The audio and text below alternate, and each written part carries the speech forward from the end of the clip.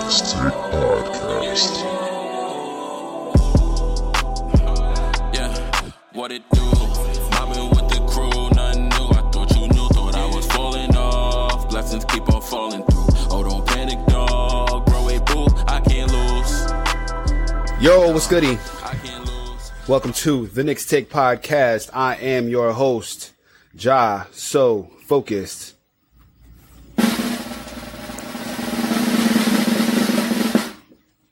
And I'm French, the bro host.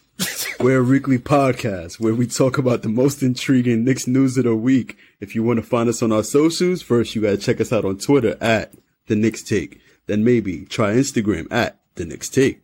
Or how about Facebook? You can also try us at Knicks Take Media. And lastly, you can find us on YouTube, but you just got to search Knicks Take Videos. Okay. I mean, you put on your little intro voice. Very good. Very good. I do this, man. I'm the bro host. This is Knicks Take Podcast. We're a weekly podcast where... I just read all Oh, that. you did. Shut up. My fault. I'm so used to doing it, man.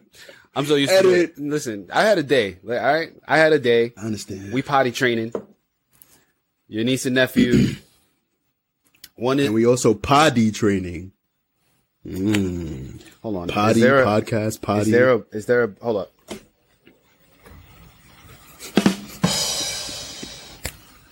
Yeah, so it's been a day. I'm tired as hell. I probably should have grabbed another cup of coffee before we started.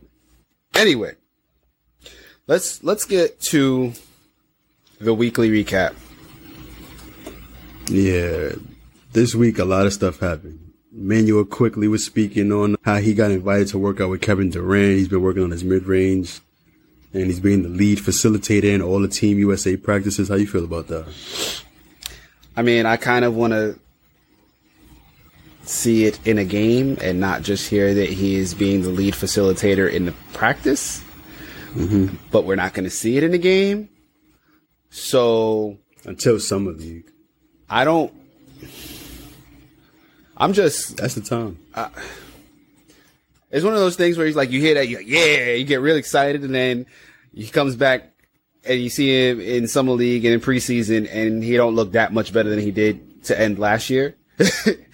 And it's not the mentality to have. It's not the mentality you have, but what I'm saying is, I don't want to get too excited because I want to see it. I don't want to hear about it. You know what I mean? Like, I want to see the videos. Okay. I want to see, like, they scrimmage in practice and like, oh, we should probably have picked him up for Team USA or something like that. But I don't want to hear about it. I kind of want to see it. I want to see it in a real game and not something where it's like it's being worked on, but when real pressure is applied, it don't look as good. So yeah, I feel you. Yeah, I like hearing that type of stuff. I like hearing it too. But Mitch has led us astray to make us feel like we can't trust the things that he says. So now after that, it's kind of like I'm on the same page as you. I kind of want to see it more than like I want to get excited over hearing him say it. But it's good to know where he needs to improve in. You know what I'm saying? Like Ben Simmons, it took him 4 years before he finally went to the gym and started working on his jump shot. Quickly, his areas where he struggles at, I feel like is being a lead guard, setting the table for the other guys around him to score, and he doesn't take advantage of all the best shots that he could be taking. He's either literally a 3-point shot or a floater. There's no in between. There's a lot of points that he's leaving in the mid range that he could have been chasing last season, and that would have helped us out in the playoffs, I feel like. So yeah, I'm on the same page as you. I just want to see it more so than hear about it. Okay. I don't know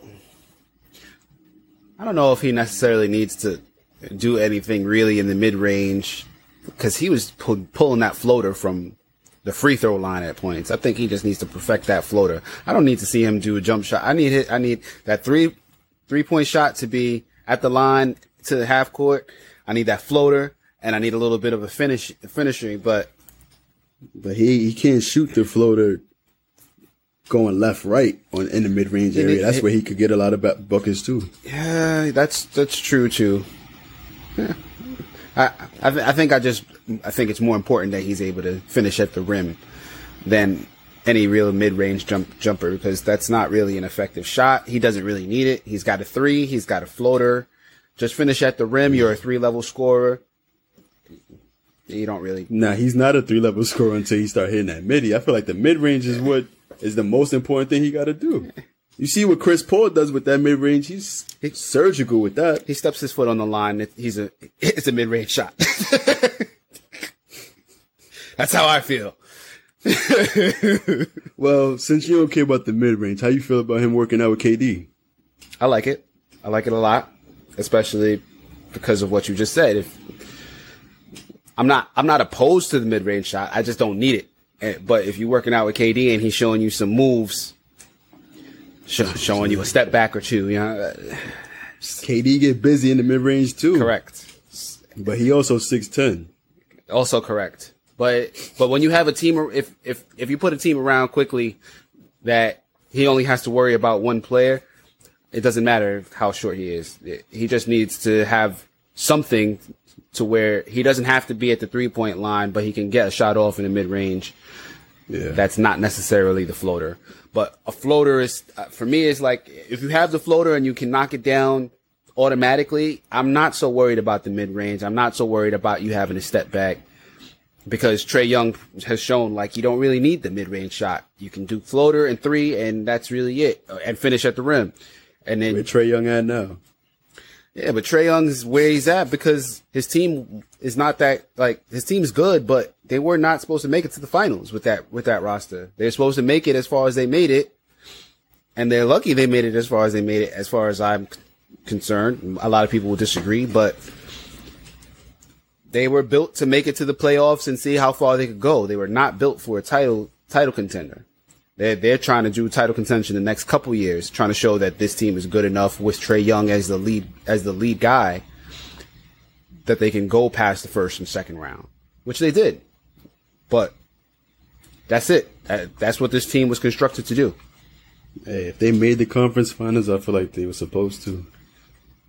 You gotta beat teams to get there. It ain't like they just stumbled into it. They put in the work to get there. So absolutely, I'm gonna respect them as a conference finals team. I respect them as a conference finals team. I just also am like, I don't. There's conference finals teams where it's like, yeah, I can see them battling it out for the conference finals every year, and there's conference finals teams where it's like, they're good. They're a good team. They're gonna be in the playoffs every year.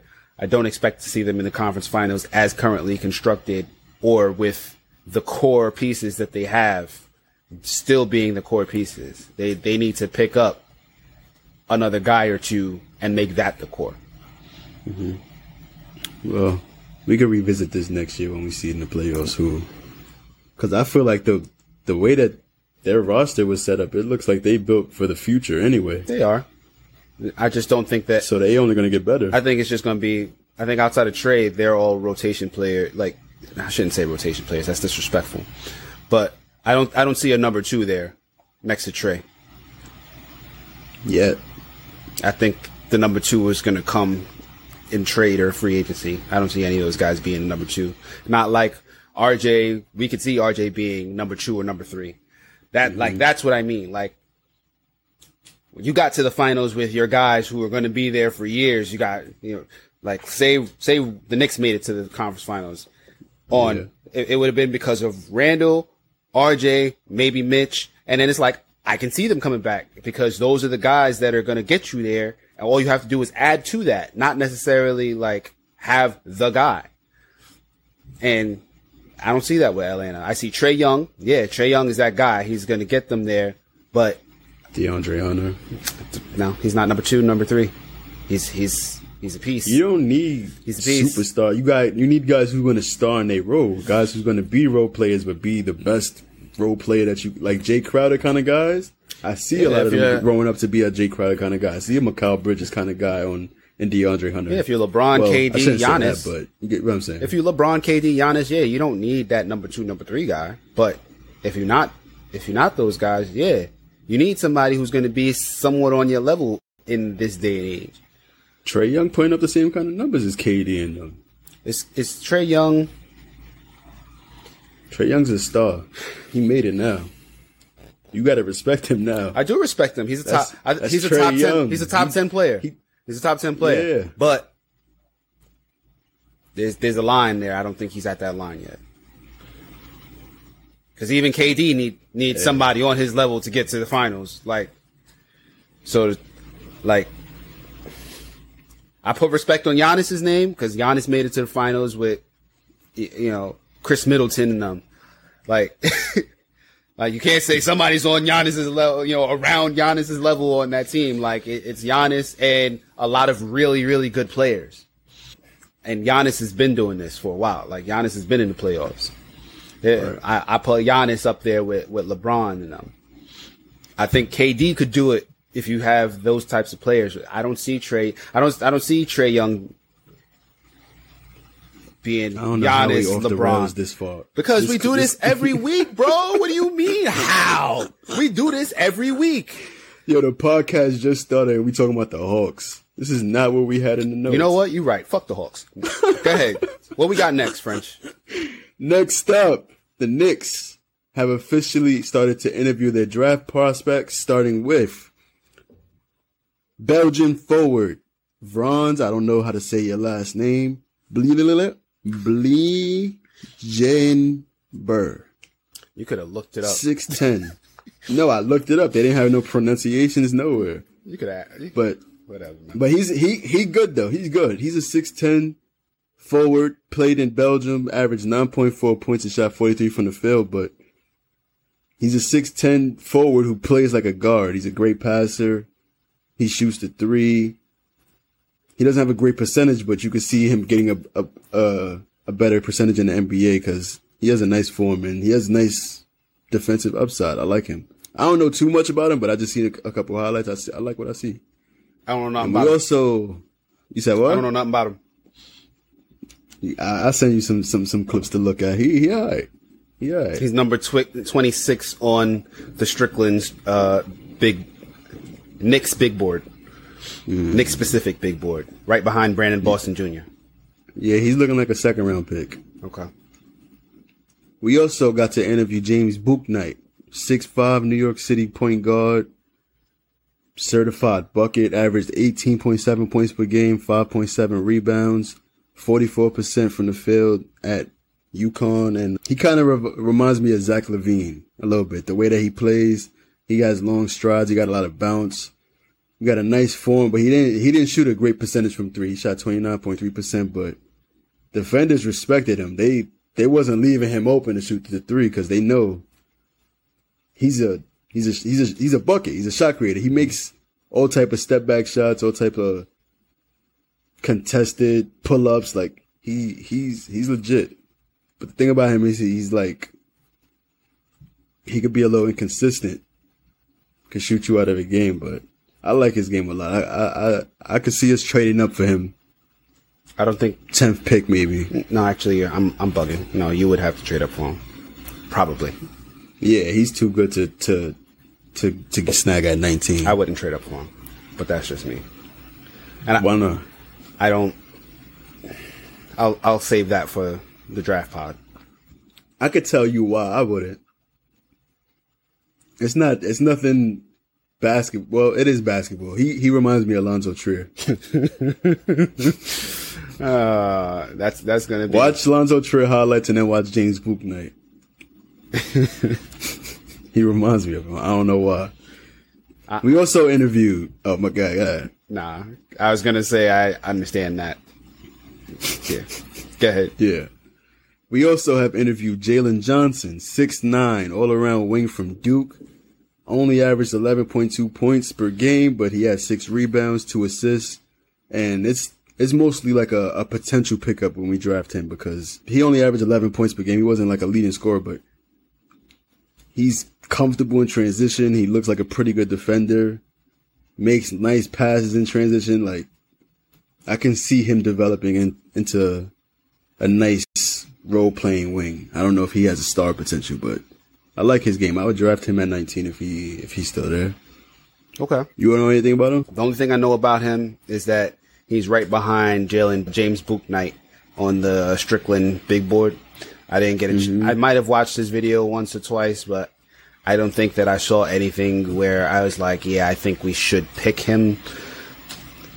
Like, he wouldn't be my first choice. If we picked him, I wouldn't be mad at it, but I would have him probably above James Bouknight on my big board. I would too. I like his game a lot. That's the other thing I'm remembering now. Every time that I've seen anything on Jalen Johnson, they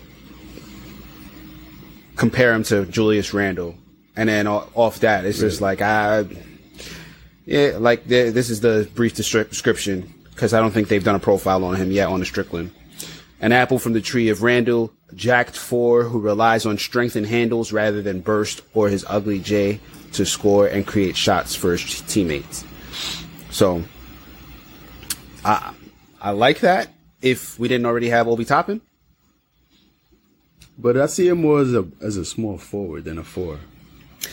I understand why you say that, but I think that you also have to kind of realize that when he's 19, he was a freshman. So, yeah, maybe he is built like a 3 now. By the time his rookie contract is up, he'll be a 4. In the vein of what Julius Randle is doing right now, which is like, oh yeah, you could have Julius Randle start and you could have mini Julius Randle come off the bench. But you can't do that if you have Obi Toppin coming off the bench behind Julius Randle, unless you trade him. But I don't think Jalen Green is stuck to the 4 because Johnson. He's mobile. I said Jalen Green. Yeah, we ain't getting Jalen Green. Unless we do a mega trade. Nah, we're not, unless we trade in Julius Randle. Jalen Johnson, 6'9". He's young. He does a little bit of everything. If he puts a little, he's referred to as a jacked wing. He's going to be a 4 in the league. He's tall. He's going to do it all. He's going to pass. He's going to be the next Julius Randle if he pops, and which will make him a 4. He's not going to be guard and choose. Put it like that. We'll see. Also interviewed Josh Christopher, 6'5" guard, shooting guard, who appears to model his game after James Harden. He's a crafty finisher in the paint, shot creator. He loves his step back, and he's a great scorer in transition for Arizona State. He averaged 14.3 points, 4.7 rebounds, 1.4 assists, and I don't know if I really like his game a lot. I see Kevin Porter when I see him play, more so than James Harden. But I'm not saying that like to disrespect him. Kevin Porter is nice. I just don't see where he fits on the Knicks. You get what I'm saying? I don't know how I have to do more research on him. When we have the draft episode, I'm gonna know everything. But right now, I don't know how he is on defense. I just see how he's a pecan. He's a nut. He look like he wants to shoot the ball every possession he gets it, from what I've seen so far. But I could be absolutely wrong. Do you know anything about him so far? He's not on the Strickland's draft board. I'll take one more quick look at it.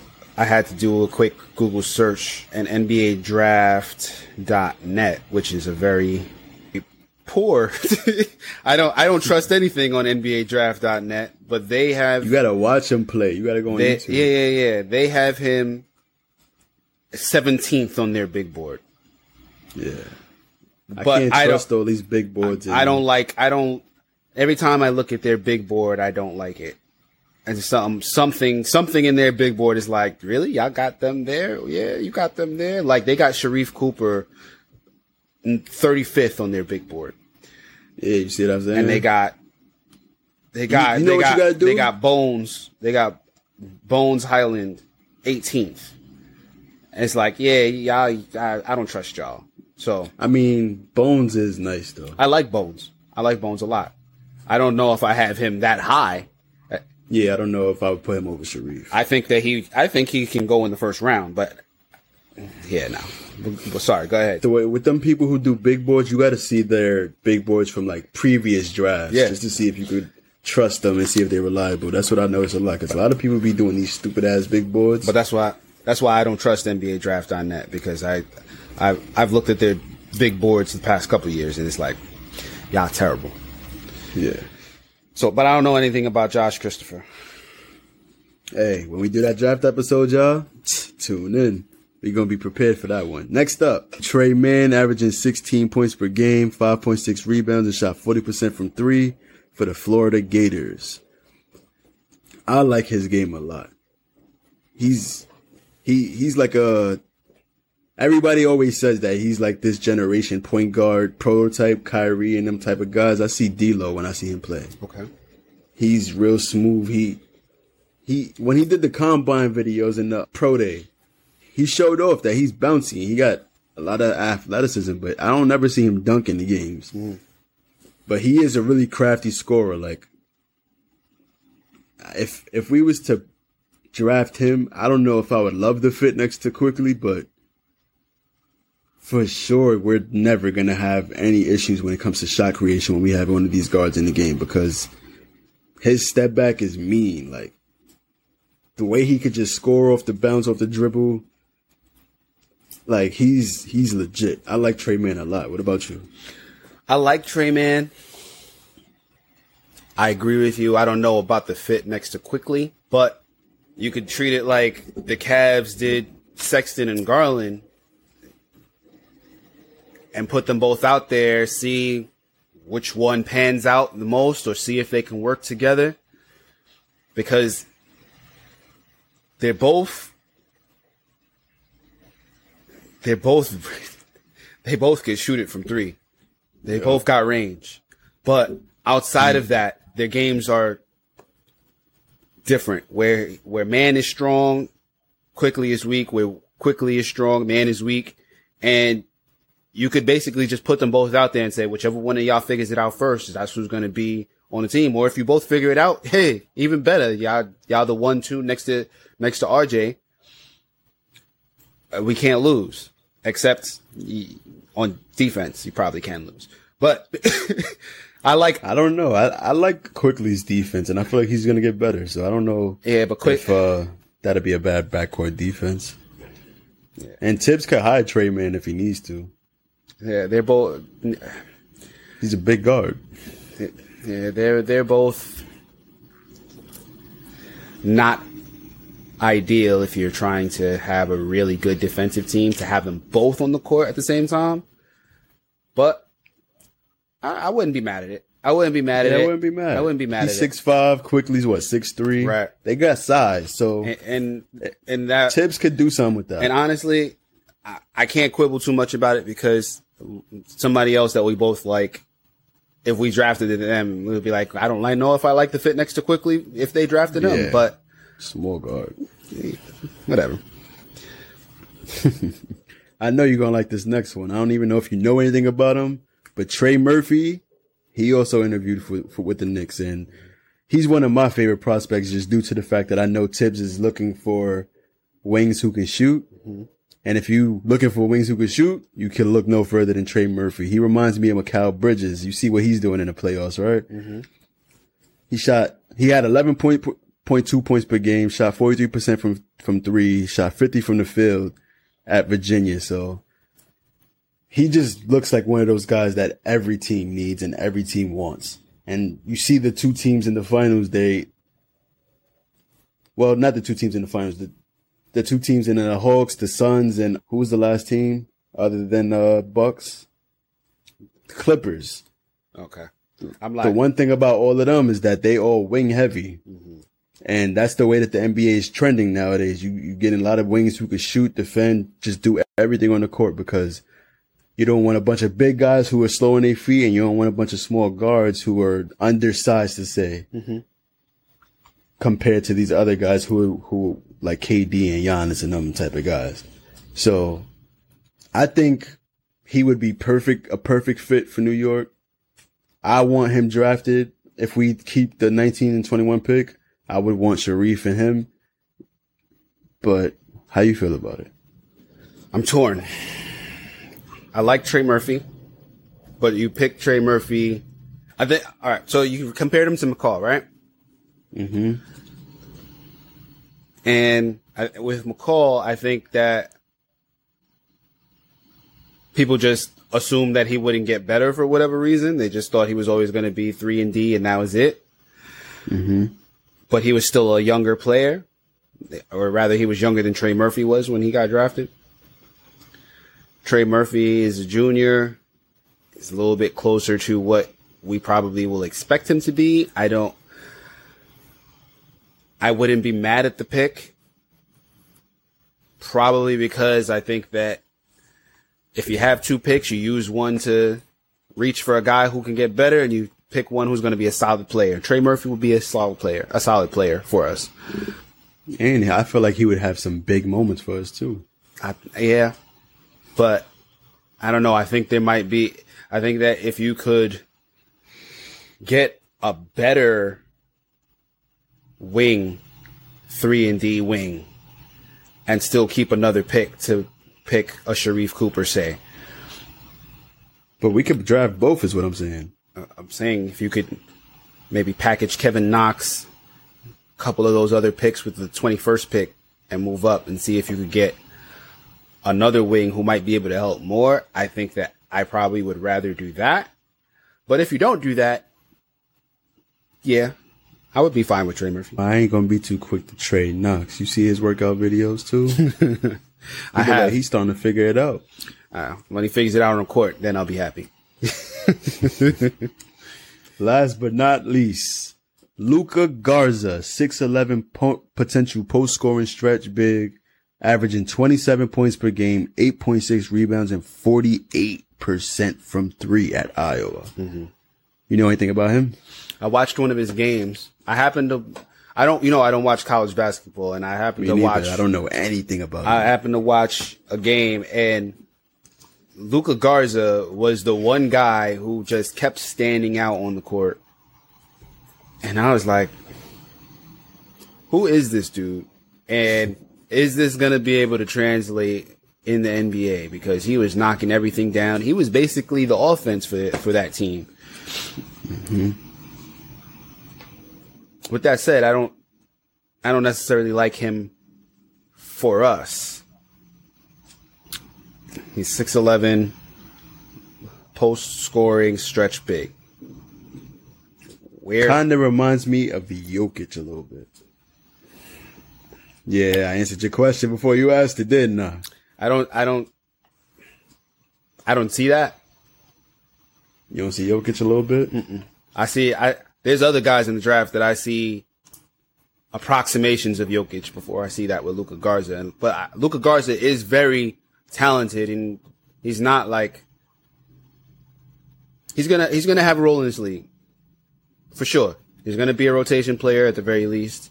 I don't think he's gonna be a star. I don't think he's gonna be an all-star.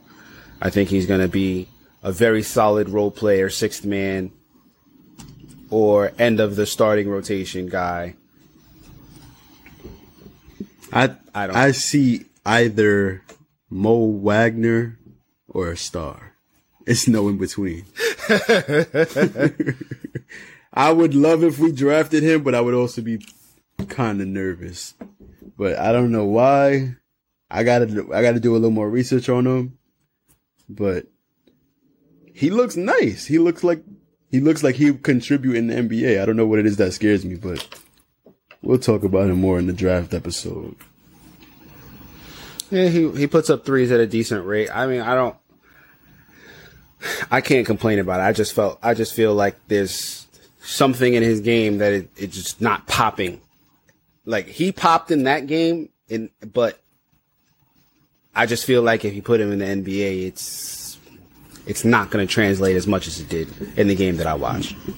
Hey, I ain't going to sleep on anybody who averaged 27 for a season. Absolutely. 8 rebounds and damn near 50 from three. No, I'm not going to sleep on him. I'm not going to sleep on him. I don't know. Knicks know what they're doing. I like who they interviewing. Yeah. I like who they're interviewing too. So, yeah, I think that's going to wrap it up for that. You want to talk about finals? Weekly recap. Yeah, you want to talk about the finals? Talk about it. I have nothing to say. I said Phoenix Suns. I see Phoenix Suns, taking it from whoever it is that make it to the finals. You think it's going to be a sweep? The Bucks made it to the finals. I don't think it's going to be a sweep. I think that they're going to take at least I think they're going to take 2 games. I think the Bucks are going to take 2 games. I'm not scared of what I've seen in the first 2 games. I think the Bucks. I think the Bucks are going to flip whatever switch that they flip in every round, and they're going to take 2 games. And then I think Phoenix is going to say, "All right, kill that noise," and they're going to wrap them up in 6. I think this is going to go 7. Like, Phoenix, I feel like Phoenix won because of the fact that they were playing at home with that crowd. Mm-hmm. On the road, it's going to be a different feeling on the road for these role players who are making all these big shots and making all these amazing plays. I don't know. We know the Bucks is wishy-washy, but their defense has lapses, but a lot of the time you see the Bucks are playing a really tight defense. And that's going to help when they're at home, because then their role players are going to start feeling it, making big shots on top of the fact that they're making defensive plays and they're in a rhythm already with a groove. So they only lost 1 game at home this whole playoffs, right? If I'm not mistaken. Who? Phoenix? Bucks. The Bucks have lost more than 1 game. They went to this playoffs. They went to. They swept the Heat. They went to 6 with the. They went to 7. 6 with who? You said they went to 7. Yeah, they went to 7 with Brooklyn. With Brooklyn, yeah, and then they went to 6 with Atlanta. Okay. And they took 1 in Atlanta, didn't they? They lost game 1. Mm-hmm. What game at home did they lose against the Nets? I feel like they lost. They lost the more than 2. one game. The 2 in Brooklyn. They lost 2 in Brooklyn. They came back, won all the games in. The Hawks are the only team that beat them at home. And I feel like, it wasn't that the game where Giannis got hurt. Probably. That's what I'm saying. This is gonna be 7. I don't see Milwaukee losing at home. Now you're making me want to look this shit up. But I don't see them. I agree with you. I don't see them losing at home either. I see them losing at home in game 6. And not assuming, Phoenix is going to win game 5. And if Milwaukee loses game 6, that's it. I just checked. Brooklyn didn't beat them at home. Okay. Well, we'll see. By next episode, we're gonna know what happened. Correct. So, do you think? So I'm still picking Phoenix in 7. Phoenix in 7. I got Phoenix in 6. Do you think Giannis is gonna come back to the finals next season? No. You think it's gonna be? If Brooklyn's healthy, they going to the finals. I don't see Milwaukee taking them out next year. What if they gonna have Dinwiddie back? Yeah, it's over. They going to the finals. They're not getting Dinwiddie back. They paying him. They not gonna let him walk for nothing. They'll trade him before anything. They ain't gonna just let him walk in free agency. They gonna pay him. They got the money. I'm gonna have to look at my little note here to see. Well, I think he's unrestricted. That also happened this week where he said, like, word for word, that he returned to Brooklyn for 5 years, 125. Absolutely. Is Brooklyn paying him 5 years, 125? Absolutely not. Why wouldn't they? Because they don't have the money. They got his rights. They don't. They got his bird rights. Okay. So they're gonna spend 5 years, 125 on Spencer Dinwiddie when they could spend less than that for players that are gonna help them more. Who? Whoever. We're going to get into it. We're going to actually, you know what? Spencer Dinwiddie's a bucket still. You can trade him before you go and sign anybody who's going to replace what he brings. I'm going to take a quick look at this little. He might be restricted. You might be right. Let's see. Spencer Dinwiddie. No, he's unrestricted. He's unrestricted. Yeah, he's unrestricted, man. Like, Just because. But that don't mean nothing, though. No, that does mean something because What does it mean? It means that Brooklyn is over the cap. Okay. They can only pay him.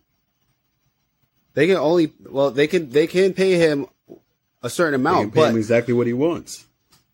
After they sign everybody in free agency, because they got his bird rights, they can go over the cap to sign. They can go over the cap to sign him, but if you're gonna go over the cap to sign him, who are you not bringing back? Who are you? Who are you? DeAndre Jordan. Oh no! DeAndre Jordan's not even a free agent. Who's a free agent? This is not the Nets take podcast, but we're gonna look. Because here's my thing, right? You're an NBA team. You can go over the cap to bring you guys back, sure. But this is still a business. You ain't gonna spend unnecessary amounts of money just because you can. Like, wouldn't it be more important to James Harden's hamstring? That might be a problem for the rest of his career. Wouldn't it make more sense to spend money to have guys to fill that role? Let James Harden get as much rest as possible for the year. Who's going to fill that role better than Dinwiddie in free agency this year? Dinwiddie is not filling. He's already on the team. Dinwiddie is a borderline all-star. We can agree on that, right? It depends. He's coming off of an injury. That's the other big thing. He's coming off an injury. You have to see how he comes back. You got to see how don't affect players like how they used to. You got to see how he comes back from the injury. Well, who's the last player that didn't recover from his injury at ACL? Players that nowadays they have everything they need to. Well, Dinwiddie ain't 17. Dinwiddie is a good sized point guard. KD just tore his Achilles and just looked like he got better. So I'm not gonna just say, "Oh, Dinwiddie don't deserve the money because he got injured." He gonna come back the same way. I feel like, bro, the Nets are gonna be over the cap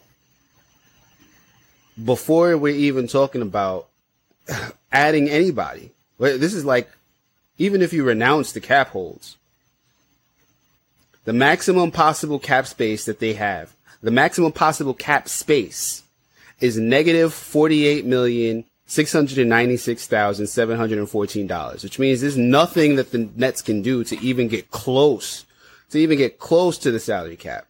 And you talking about spending mad bread on Spencer Dinwiddie? Like, you could do it. You could do it. Look, but I'm gonna read to you all the. You're gonna be spending the 200 free agents for the Nets. Okay.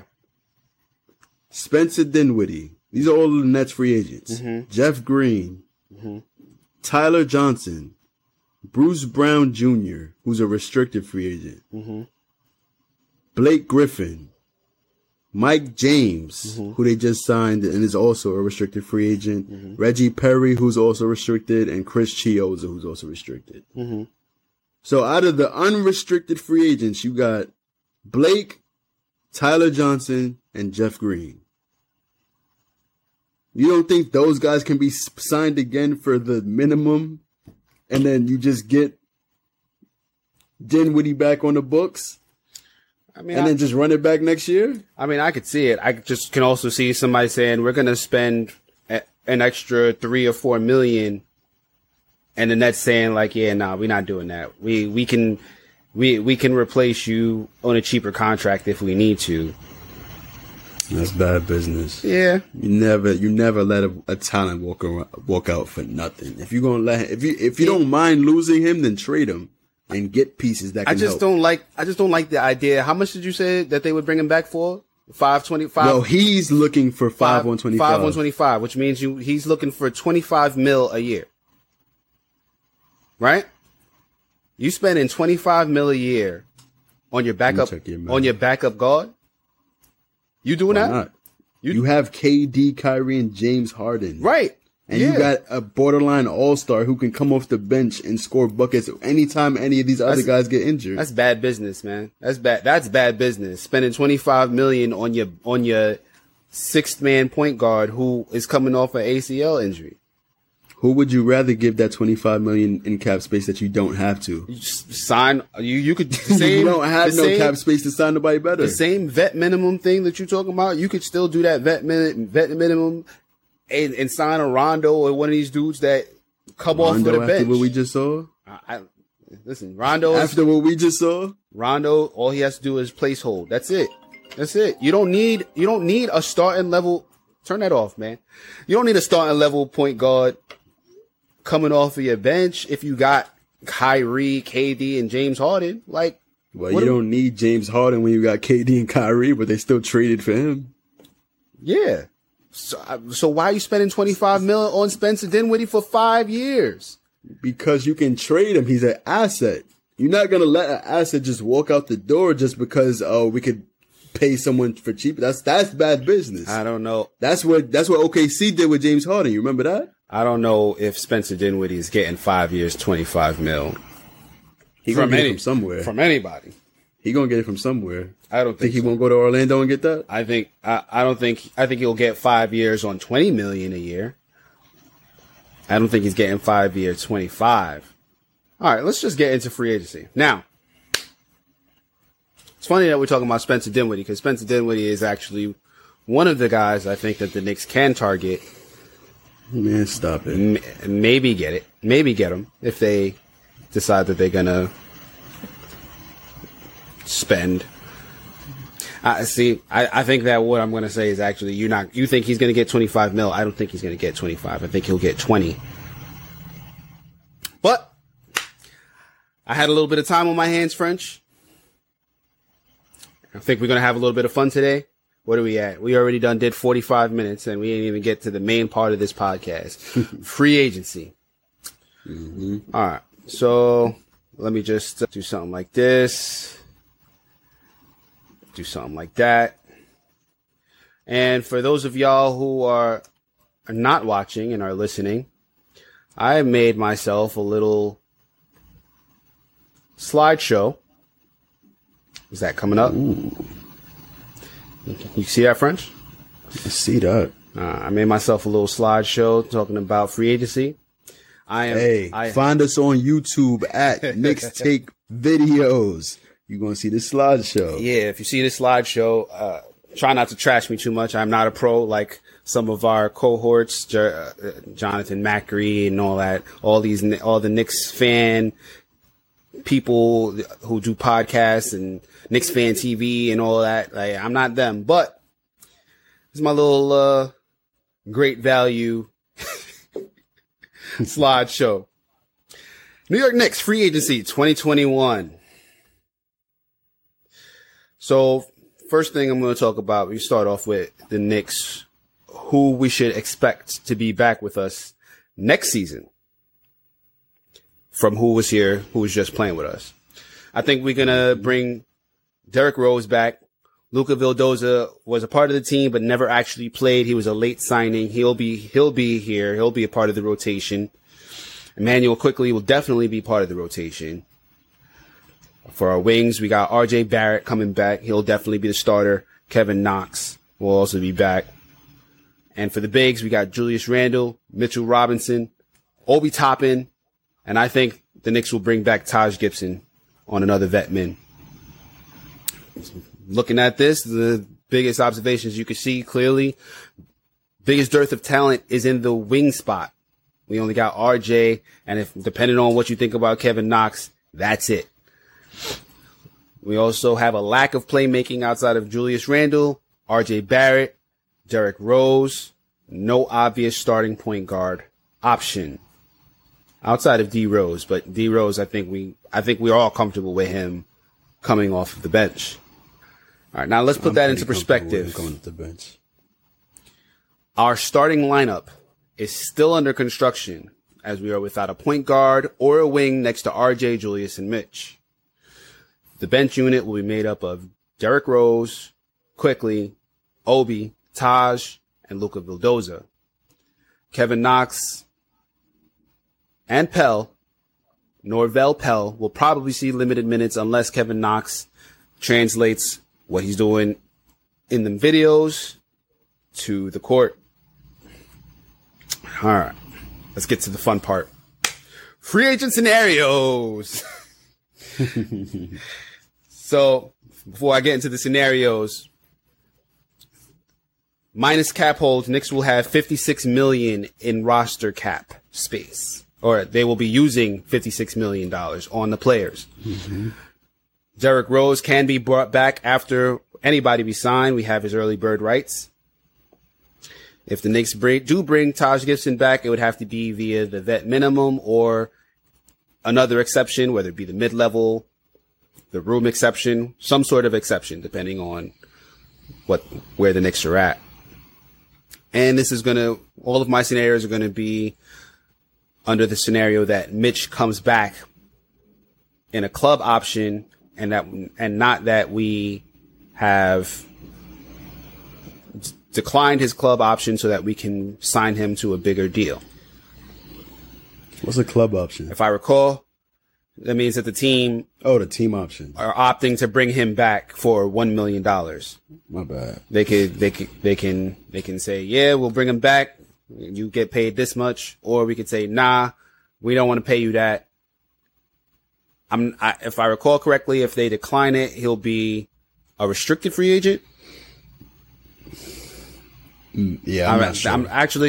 I don't remember. But I do think that he'd be unrestricted if they bring him back, yeah, he'll be restricted.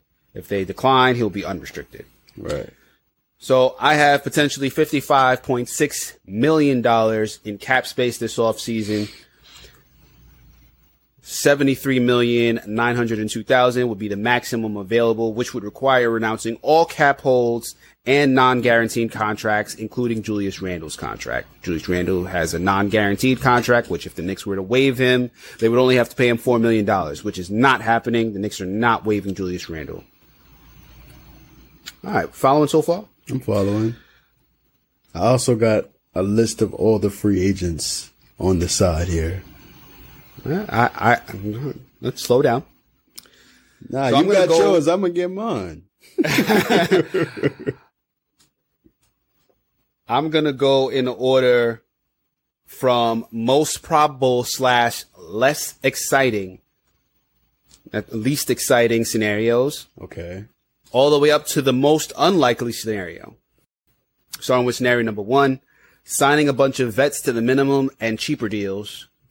20 mil or less per year. In this scenario, we're just picking up talented guys who probably aren't going to get run on championship teams.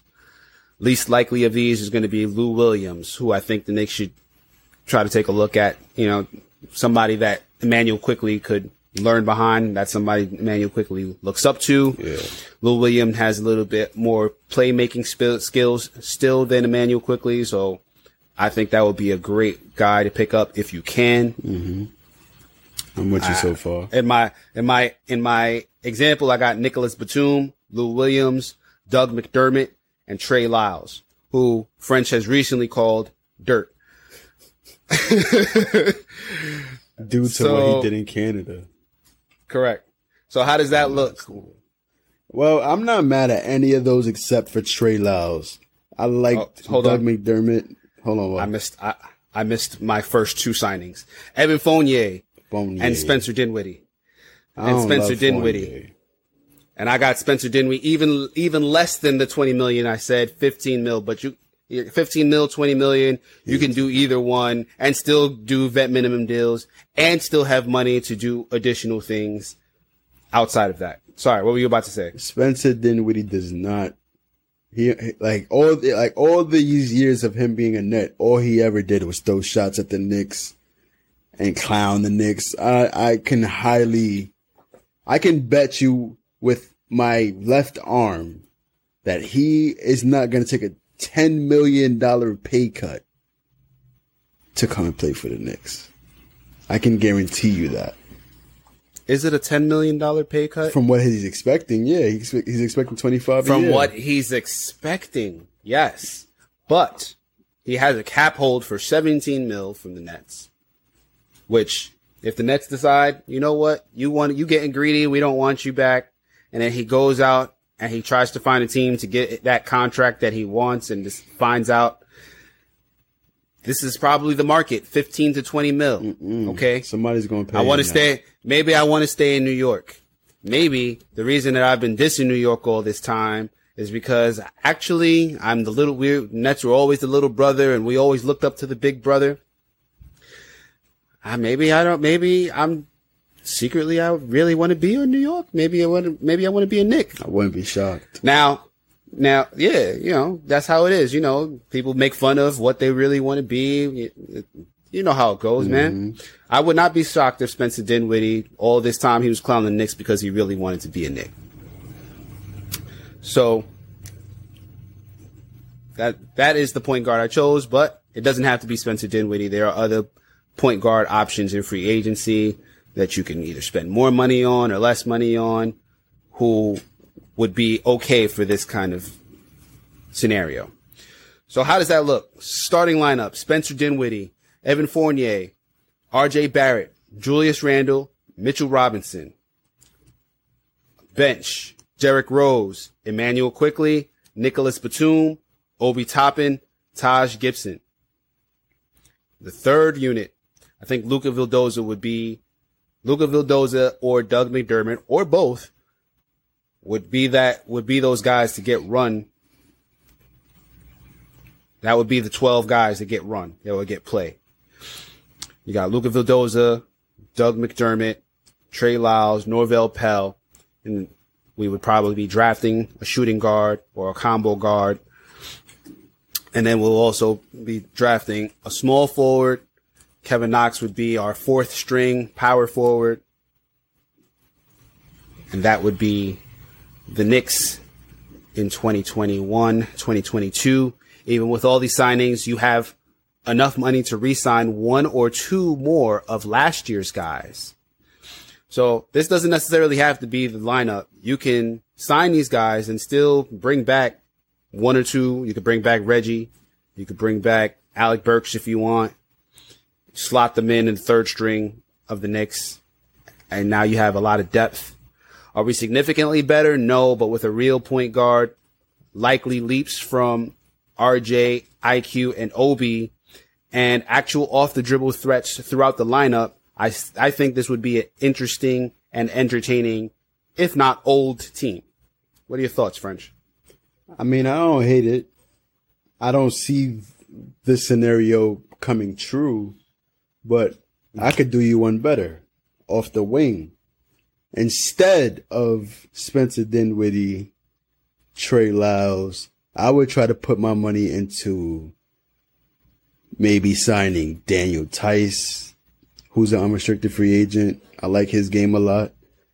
Or Will Barton, who's on a player option for 13 mil, who might decline it to get a bigger payday.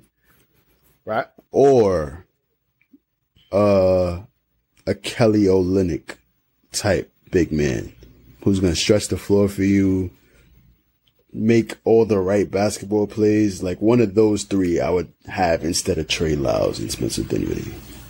Maybe two. I'm not mad at it. Yeah, you can definitely do that. Will Barton was definitely under consideration, as was Kelly Olynyk. But I just threw Trey Lyles in there because whoever it is, if the Knicks do pick up a power forward, it's going to be somebody who's not going to get any burn. Mm-hmm. Same thing with the bigs. I think that unless the Knicks bring back Nerlens Noel, which is a possibility with this scenario, you could bring back Nerlens Noel. I don't think the Knicks bring back anybody else as a big. Maybe, well, I'll get to that. But yeah, I like your roster also. But once again, I don't think that really does any damage outside of, okay, we finished somewhere around where we did last year. And we're just basically looking for leaps from our young guys. Yeah, which I'm expecting. Yes, which I'm also expecting. Wouldn't it be hilarious if we signed Tim Hardaway Jr. again? Yo, stop stealing my jokes. Scenario number 2. Toronto gives up on Lowry. Don't bring him back. I'm liking this. Let's say Toronto gives up on this team as constructed and Kyle Lowry is the first domino to fall. Could we pick him up on a 3-year for $25 million deal with the third year being an option? Give him 4. I think it's a possibility. I think to round out the starters, Knicks could sign an Otto Porter Jr., who had a tough season last year, but is still a good 3-point shooter for his career.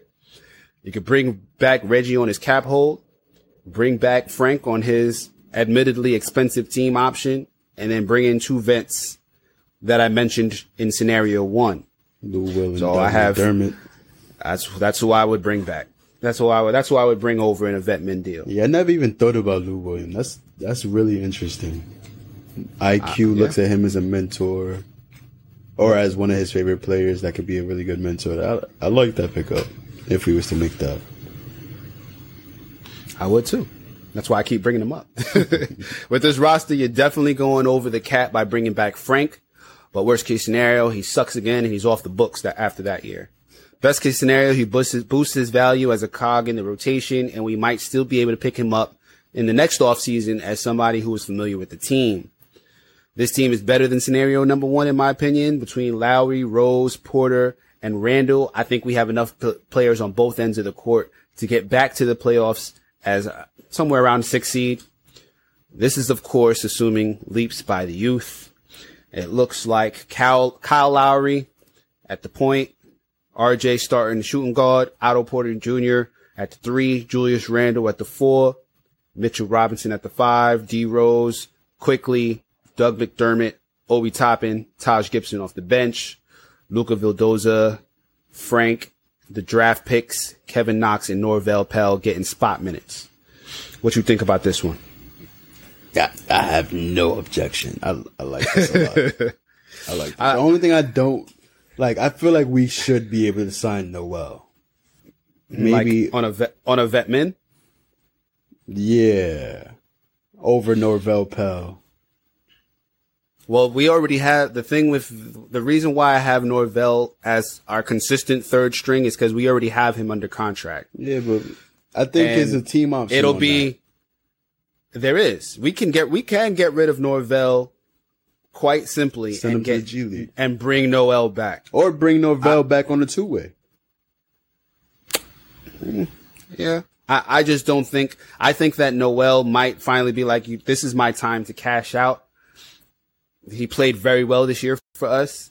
If he does think that way, where he's not going to make 20 mil, he's not going to make anywhere that much, but every year, the past 4 or 5 years, he's outplayed his contract and his contract keeps getting smaller and smaller. And I think playing on a playoff team and a team in a big market like the Knicks, I think that's going to boost his value. And I don't think that the Knicks are going to spend money to bring Noel back at a higher clip. When you got a healthy Mitch coming back, you can get Taj on another vet man. You already can pay Norvell Pell, you know, less than $1 million. I think he's going to be making, or around $1 million a year. I would love to have Noel back, but I just don't think it's realistic. I don't know if it's realistic to expect Taj to back up Mitch at 36 years old. Why? Did you not see how Taj played all of this season and in the playoffs? Taj was probably our best big in the playoffs. You're 100% correct, but all last shit could change in 1 year.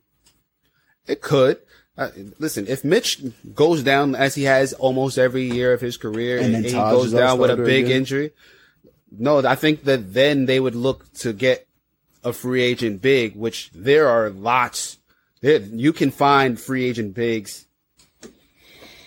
at any point in time. Like Taj was a free agent big 2 months into the season and when we picked him up. You can find other guys like that just to fill the role until Mitch comes back. And I think that that's what the Knicks are going to do. If they see that they have Mitch is hurt or we're short on bigs, they're just going to look at whoever they can pick up on a vet min deal and just run it with Taj, Norvell, and whoever they pick up, and that's it. I don't think that they're going to be worried about that going into the season. You know who I could see? Again, another name off the wing. Mm-hmm. I could see us signing a Dwight Howard if we don't bring Noel back. Absolutely. I think you could but I think that would be something that you would do coming into the season. If you really are like, maybe we should bring in somebody who, just in case Mitch gets hurt, you could sign Dwight Howard. But I don't think that, Dwight Howard, yes, Dwight Howard would get got for the low, but I don't think Dwight Howard would come to the Knicks for this team. I think he would be coming for the low for the Nets, the Clippers, the Lakers, those teams who are championship contenders. I think the same thing would be for another guy like JaVale McGee, guys who always end up on the best teams for the low. That's who I think that's where I think those guys would go. I don't think that they would come to the Knicks unless they are a top 2 or 3 team in the East, which I'm not 100% sure that this team is. As a matter of fact, I have them probably as the 6th or 7th seed. All right. Next up. Scenario number 3. CP3 opts out of his player option and tests the market. If the rumors are true, I know you've heard these rumors, French, and CP3 decides he's going to opt out if the Suns win the chip, then the Knicks will be a nice landing spot for that point guard. He's opting out knowing he'll be taking a pay cut, but it won't have to be too steep if he comes to New York. Paul would have to settle for leading a team of Randall, Barrett, and a talented, not quite a star forward like Kelly Oubre, or an older talent like DeMar DeRozan. But if the Knicks can strike gold in the draft, perhaps they can do damage in the East. Maybe. I don't see. Now I hear you. Coming. I hear you, French. I hear you. But the one argument that I have heard that makes a lot of sense. CP3 is coming to the end of his career. And the one thing that would solidify his career even more so than winning a second title with Phoenix would be winning a title with Phoenix and then bringing a ring to New York. I don't just see one ring. that as being just one ring. Just one ring. If he thinks that he can bring one ring to New York, he's solidified. Top 3 point guard of all time. Which he's probably already.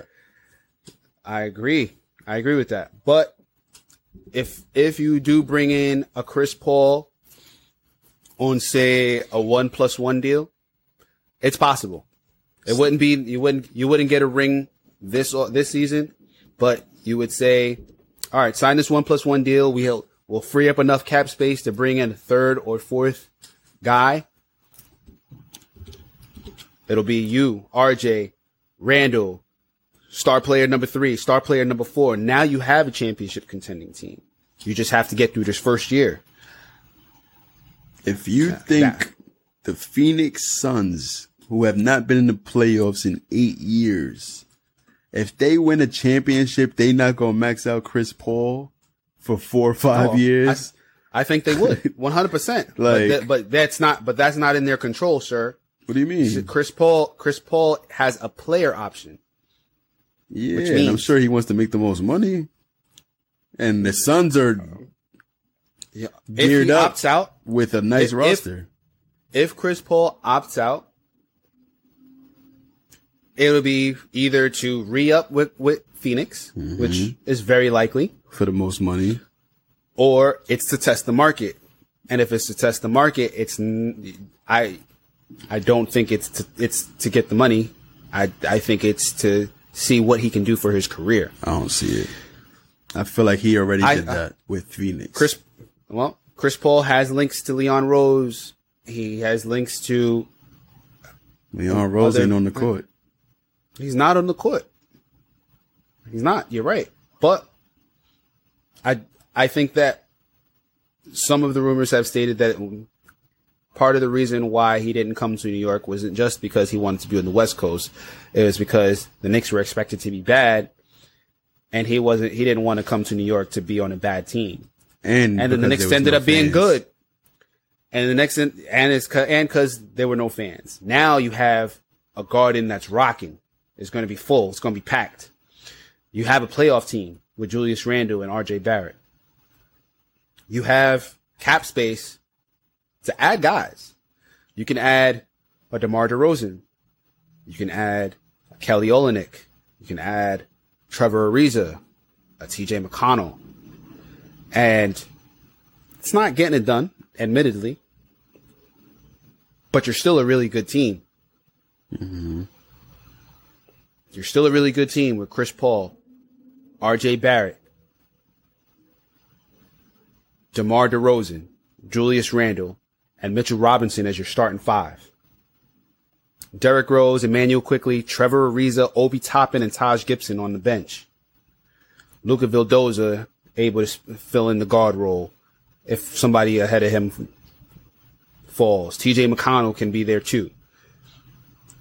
Kelly Olynyk can be the backup 4 or 5, just in case. Okay. And you got the draft picks. You got the draft picks also, and you can either make them a part of a rotation if some of these old guys don't, or you can have them learn one of them. I have one of my draft picks earlier. I had them as shooting guard. Now I have them as a point guard, because now you draft a point guard in the draft and you don't need them to contribute right away. They can learn from the best point guard, if you don't consider him one of the best point guards in the league. French, you're like, I don't believe any of this. This is the too good to be true. But scenario. I did say this is going to go from the most likely. Yeah, that is true. To more unrealistic. All right, my bad for stepping on it then. But I don't think that this is completely unrealistic. I do. It's more unrealistic than the Kyle Lowry, but we won't know until the offseason. And then it'll just be a 1-2. Chris Paul says he's going to opt out, but he's going to re-sign with the Phoenix Suns. Or he's going to test the market. I absolutely love this scenario. If it ever were to come true. I just have a hard time believing that Chris Paul would leave Phoenix after winning a chip with an opportunity to run it back and win another one with that same roster to come play in New York for respect that he already done earned. I don't see it. No, it wouldn't be for respect. It would be a legacy thing. It's respect. It would be a legacy thing. It's like when LeBron went back to Cleveland. He didn't go back to Cleveland. Going back to Cleveland, he did have a good chance because of Kyrie to make it to the finals. But he went back to Cleveland for, you say respect, but it was legacy building. No. I brought a title. I'm the wrong guy to hit this one out. I'm not the guy to hit it. LeBron went back to Cleveland he went back to Cleveland because D Wade's knees was going bad and he couldn't win no championship with Chris Bosh over the Spurs. So he said, I'm going to try and go back home because nobody going to try to criticize me for that. I'm going to go back to Cleveland where I see Kyrie and they got a number 1 overall pick. We're going to trade that for another All-Star. That's why I feel like he went back to Cleveland, not for no legacy. He went there because it was running thin in Miami. I mean, that's why he left Miami, but I do think that the legacy, bringing a ring to Cleveland, played a large role. And then once he won the ring in Cleveland, he was out of there. Yep. It's like, why'd you even come back to Cleveland? Well, now nobody can say nothing. Exactly. Now he could go and team up with AD in LA, and nobody gonna say a word about him hopping from team to team with the best stars. Mm-hmm. So, but that's what I think, man. I don't think winning another ring in Phoenix is gonna do anything. He could win one ring in Phoenix. The difference between one ring in Phoenix and 2 means nothing. It's the difference between LeBron winning 1 ring in Cleveland and winning 2. It means nothing. He wants to. He won a ring in Miami. He won a ring in Cleveland, and he went where? To the L.A. Because winning a ring in L.A. means something. And that's what I think the same thing would be for Chris Paul. Winning a ring in New York would mean something. Scenario number 4, one of my favorites. Oh, no. Kawhi opts out of his player option. Not Kawhi. The holy grail of scenarios so far. Mm-hmm. Knicks might have the beginnings of a championship contender if this happens. If Kawhi does this, he probably wants a 1+1 deal just in case he regrets the signing early, or to allow himself to get a bigger payday when he convinces another star to join him and Julius Randle next offseason. Okay. So as you can see, I start off with the signed Kawhi Leonard to a 1+1 deal for close to $40 million per. I'm following. I'm thinking about 38 he'll probably get because he's making about 33 or 34 this season. So 38 he should be able to get up to. I'm not sure if he can get to 40 mil from his current contract because there is a cap to how much you can increase your contract. Mm-hmm. But sign a serviceable point guard. I have in my scenario the vet minimum deals. Patty Mills, Lou Williams, I keep bringing him back. Doug McBuckets, I also bring him back. And Bismack Biyombo. And I also have bring back Frank on his option. Okay. I don't know how I feel about Biyombo, but I'm following. With this roster, you're definitely going over the cap by bringing back Frank, but worst case scenario, he sucks again. Just like in the earlier one. Mm-hmm. So I like Patty Mills. yeah. In this scenario, I have Derrick Rose starting though. And I have Patty coming off of the bench. Derrick Rose, RJ Barrett, just because Patty is small. So D Rose, RJ Barrett, Kawhi Leonard, Julius Randle, Mitchell Robinson, Patty Mills. That's the starting lineup. Patty Mills off the bench. Former teammate of Kawhi's. Emmanuel Quickly, Doug McDermott, Obi Toppin, Taj Gibson. And I have Luka, Frank, Kev, Norvell Pell. Once again, I have the draft pick and being a point guard this time, but it doesn't have to be. It could be a combo guard, shooting guard, whatever. It doesn't matter where that first draft pick is. But the more important one is we need to have a draft pick in the small forward spot to learn from Kawhi Leonard. How do you feel about this one? You said you don't like the Bismack Biyombo. I just threw a big in there because just cuz. Yeah, I feel like if we were able to sign a Kawhi, we'd probably be able to follow up with a Dwight Howard or a... The reason why I settled on Bismack is because I think that it's just on the precipice, just on the cusp. Because when I look at this team, I'm like, is this a championship contending team? It is. 100%.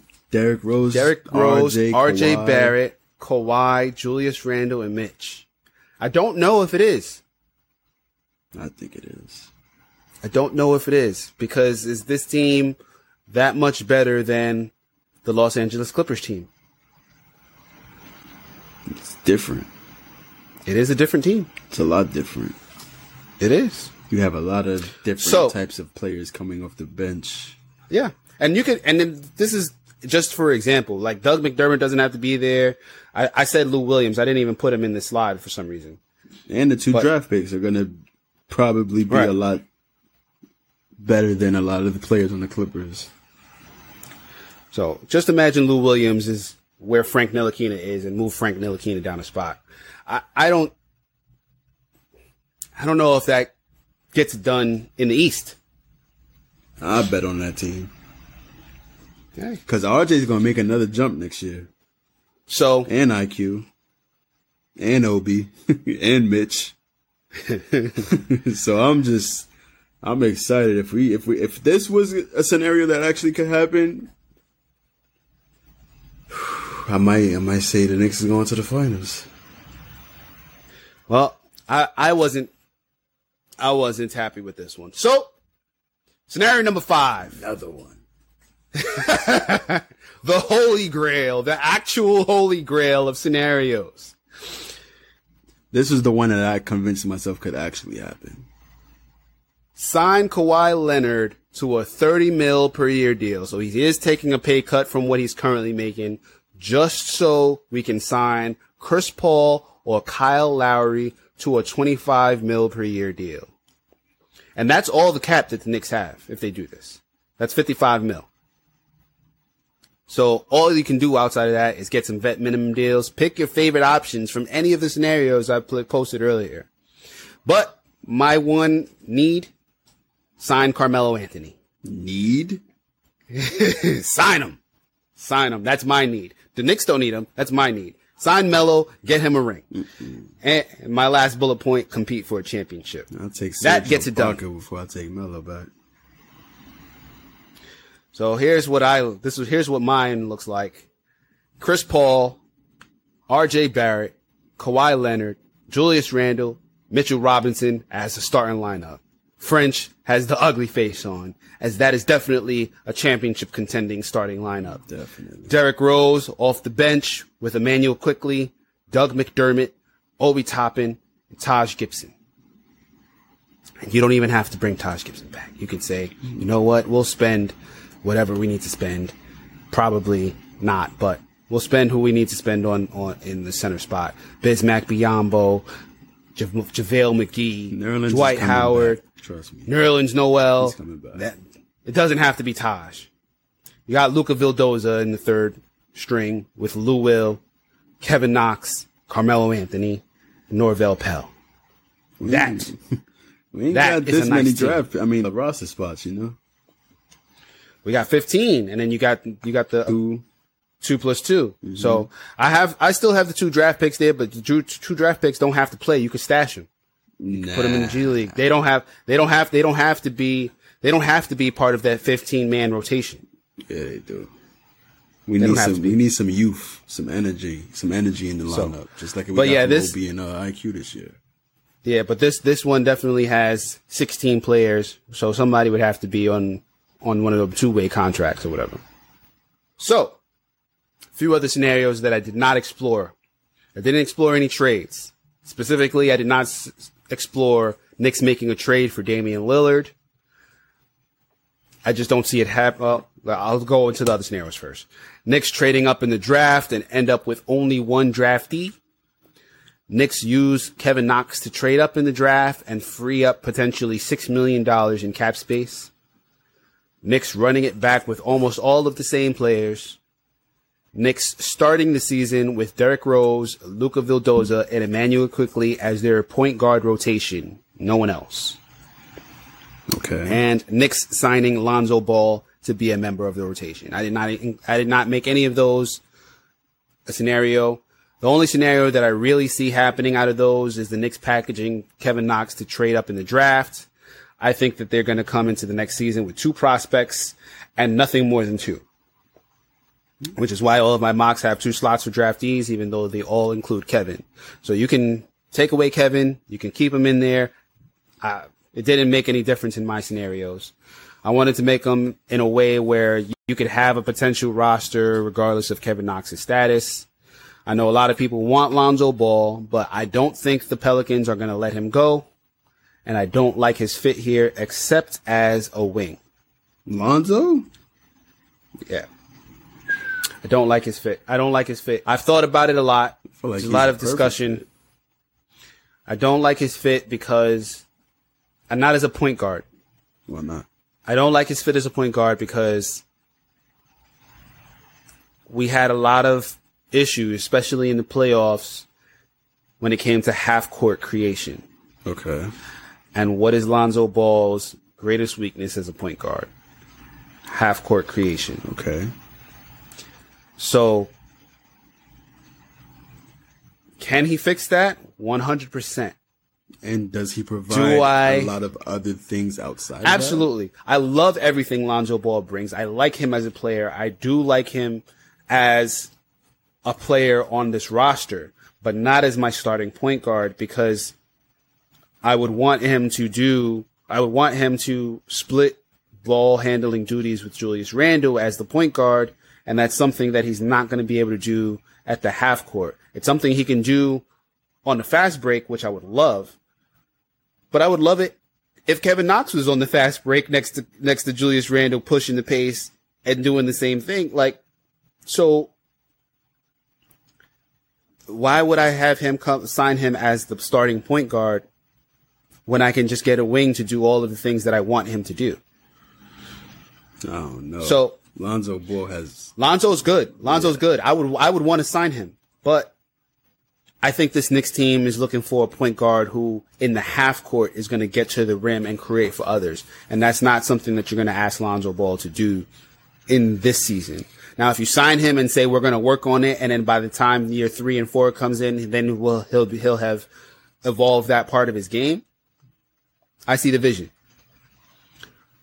I don't think that this team is going to sign Lonzo, overpay him, because you're going to have to overpay him to take him from New Orleans to be a guy that you work on, to be who you hope he's going to be. Mm-hmm. I don't see them doing that. I don't see Leon Rose doing that. I don't see any of the higher ups doing that. I'd love to see him here. I'd love to see them try. I just don't think it makes sense. It seemed like he wants to be here too. Yeah. We want him here. But the fit is just not, it's not great. It's not great. I feel like it's not bad. It's not great. We should offer him a 1 year, $25 million deal. Well, why would you do that? New Orleans isn't going to match that. Okay. And then what? And then after that, sign him for a more reasonable contract. Why would he do that? Because he's going to get an offer with that's multiple years. So why would he sign a 1 year deal? Because he doesn't want to be in New Orleans and he wants to play in New York. So if you can offer him a 1 year deal that's going to be more than what New Orleans can offer, you're basically getting the payday that you want, and then you get the multi-year deal that you want after that to be in the place that you actually want to play with a former teammate of yours and Julius Randle. Okay. I can see it. I still don't like him as the starting point guard though. And and unless you get a small forward who can shot create and play make, unless you're telling me that the Knicks are going to pick that up either through the draft or free agency, maybe in that Kawhi, but even if you do that in that Kawhi, you don't have enough money to get Lonzo. So I just don't see it. There's not really a scenario that I see that the Knicks can do that makes a great deal of sense for this upcoming season or for the long term. That's why we got the guys up top, Leon Rose. They're going to make all these tough decisions. So I don't know if this is going to come out clear, but we have the unrestricted free agent class of 2021. At the top, you see Mike Conley, Kyle Lowry, DeMar DeRozan, Otto Porter Jr., Victor Oladipo, Tim Hardaway. You see this long list of unrestricted guys that the Knicks can choose from in free agency. That they don't have to worry about somebody matching. They just have to worry about, are you going to accept what we offer you or not? Right. Spencer Dinwiddie. D Rose is on this list, even though we do have his early bird rights. And some of these other guys, Trevor Ariza, JJ Redick, Danny Green, they all have early bird rights and all that stuff.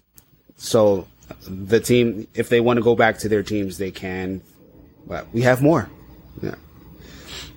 These are all unrestricted free agents. This is the pool of players that the Knicks can choose from. Anybody on this second and third page I know you have to squint a little bit, French. Yeah, I'm blind. Blind as a bat. I think I said all the guys that I liked. This is the same website that I used. Robin Lopez, Doug McDermott, Ish Smith, Frank Kaminsky. You got not total bums here that you can choose from. Carmelo Anthony is unrestricted. Jared Dudley, Alex Caruso. You got a lot of guys that you could choose from. Chris Paul said he was really happy when Langston Galloway signed with the Suns because he heard that he was one of the best teammates around in the NBA. I loved Langston Galloway. I thought that they should have given him more burn. Hey, he's a free agent. He can come back. Yeah. He's not coming back. Why not? He's not playing a second for the Suns right now. So I didn't realize how much Campaign was getting paid. And he is on my last page. There's a few other guys, but there's nobody below TJ Leaf that I think is going to get max bucks on another team. But Campaign is on this last page. He's staying wherever Chris Paul at. He's only making $1 million. He has definitely outplayed his contract. Yeah. You don't think he's going to try and go for the bag this season? I think he's going to stick with Chris Paul as long as Chris Paul's in the NBA. You don't think he's going to try and be a starting point guard somewhere? He got time for that. He's proved himself already. So now he knows as long as I can continue to learn from Chris Paul and pick up all the wisdom that he's offering, that can do nothing but help me in the future. If I was campaign, I'm re-signing with Phoenix for a little bit more money, playing the same role that we playing, running up all the championships that they can run up in Phoenix with this young core. If you don't think campaign is going to try to fleece some team out of a 25 mil, I don't know how much he can make, but if you don't think he's going to try and fleece a team after this playoffs, I don't see the team. Because say he does re-up with Phoenix for how much you think he's going to re-up for? I don't even know how much cap space they have, so I can't even throw a number out there. I'd say probably maybe 10 mil. I don't even think it matters because let me just look for his name. They have his rights. If he gets 10 mil more than what he got this year, I'm pretty sure he'll resign for that. So 11 mil a year, right? He signs for 11 mil for what, 2-3 years? 2-3 years. 33 mil, 3-year contract. So 33. You think that he's going to turn down, let's say a team offers him 20 to 25 mil for 4 years. Who's offering him that though? You got to think about the teams that need point guards. It's not many. And teams that need point guards that have cap space. Mm-hmm. It's the Knicks. Not many of the only other teams that have cap space are the Spurs. Mm-hmm. Hornets, I think. I don't even know. But there's not many teams that need point guards that have cap space who are going to pay Cameron Payne the bag over all the other point guard options and free agency. So I can see him re-signing. I kind of skipped through my stuff. And the draft has a lot of point guards too. Correct. The value of being a playoff point guard who has learned from Chris Paul, who has won a championship ring, because I think me and you both have already said we think that they're going to win the ring. Yep. I can see a team being stupid enough to do that. Not the Knicks, but I can see a team being like, he's being underutilized in Phoenix and we're going to unlock him and we're going to pay money to do it. Mm-hmm. And they clear up whatever cap space they need to clear up. Cause teams are over the cap, but you can get under the cap very simply. I can see a team doing that. Will they? You're probably right. They probably won't.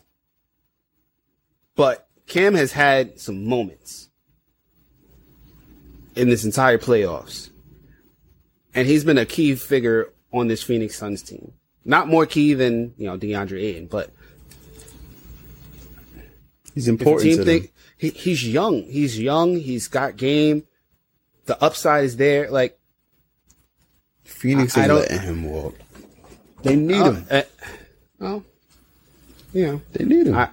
I'm just saying it's a possibility. I don't think it's something that we should completely ignore. And I just posted the first page of the restricted free agent class, which starts off with Lonzo Ball. You got Lauri Markkanen. Number 3 is Frank. This is like the whole number 4 top 10. is Dennis Smith Jr.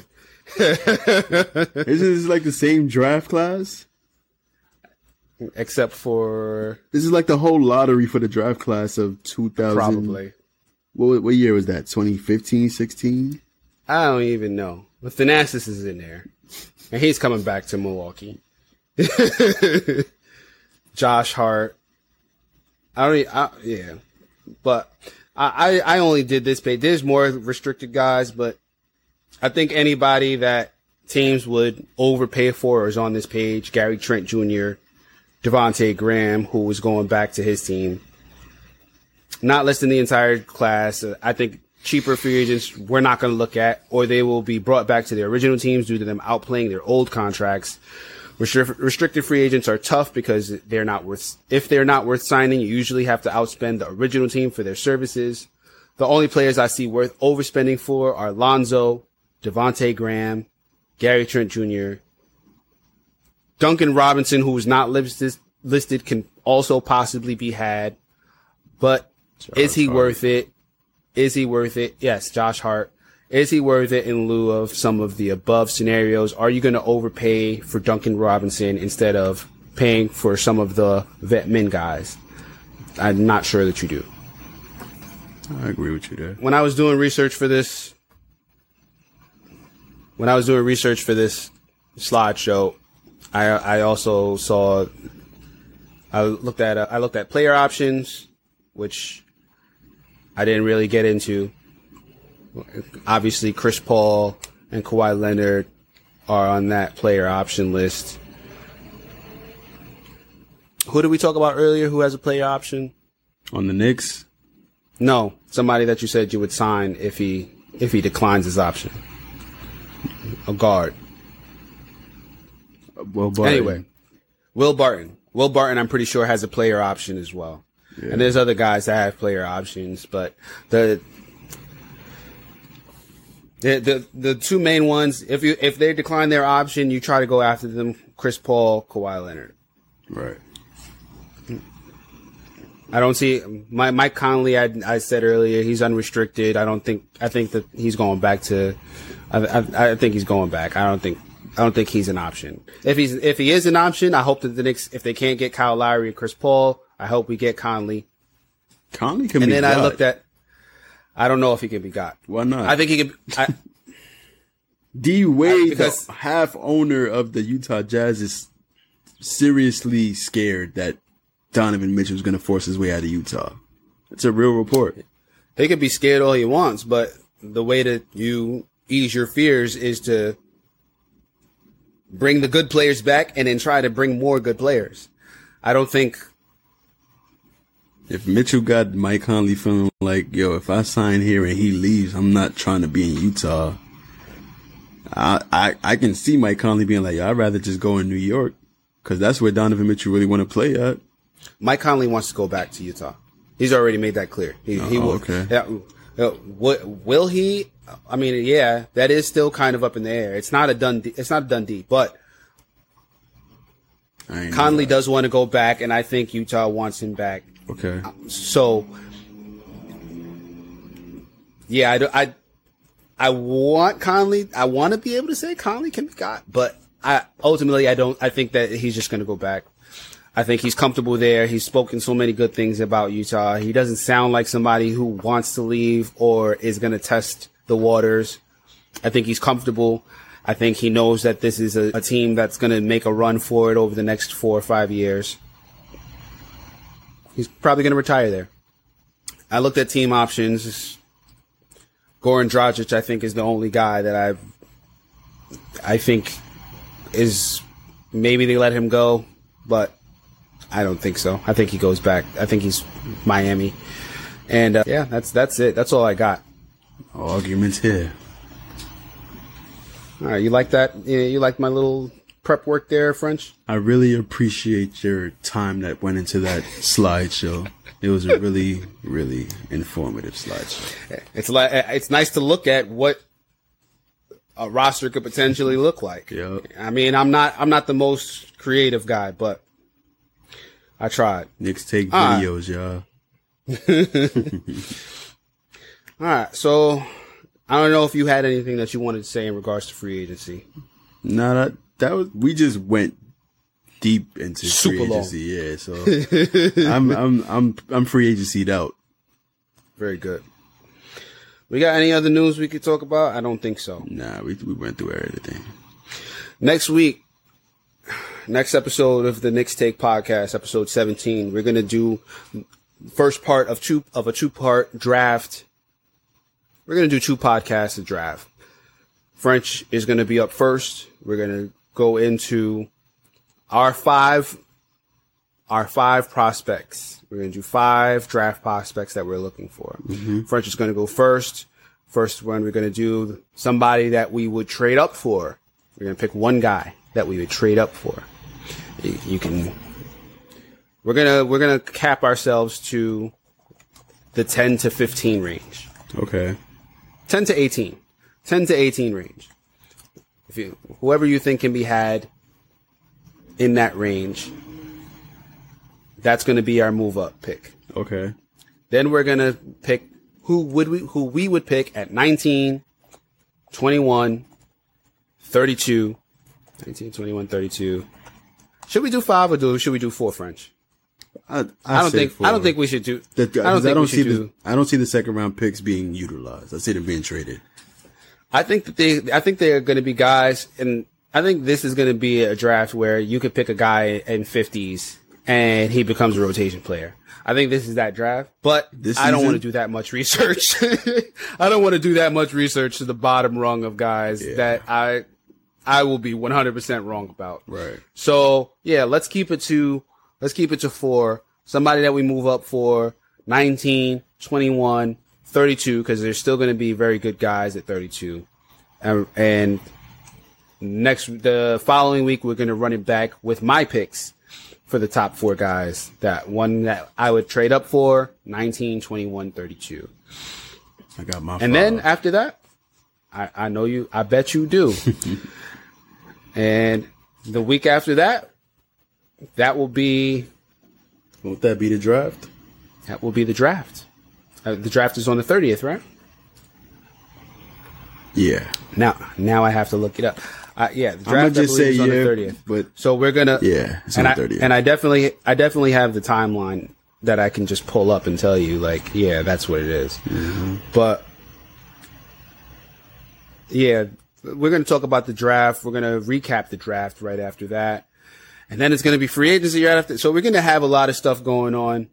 We're going to have a lot of stuff that we're going to be able to talk about leading into the opening of the 2021-2022 season. Season 2 of the Knicks Take free podcast. Agency. Yeah. I don't know if we're going to make season 2 right after the draft episode. I think we're going to do it after free agency. We haven't decided when yet. But this is still season 1. We're going to look forward to season 2. We're going to promote the hell out of it. Know that. And we're going to have a lot more content on YouTube for season 2. That's what we're gearing up for now. Yeah. All right, French, you got anything you want to plug? Nah, I'm plugging out, signing out. How long we been recording for? It's only been an hour and 40 minutes. That's not bad.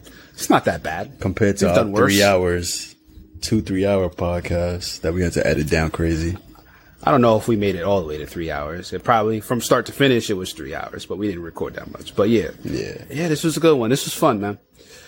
I'm looking forward to that, to the draft episodes. I'm looking forward to that too. This is the first fun episode out of the 3 that I've been looking forward to. Yep. All right.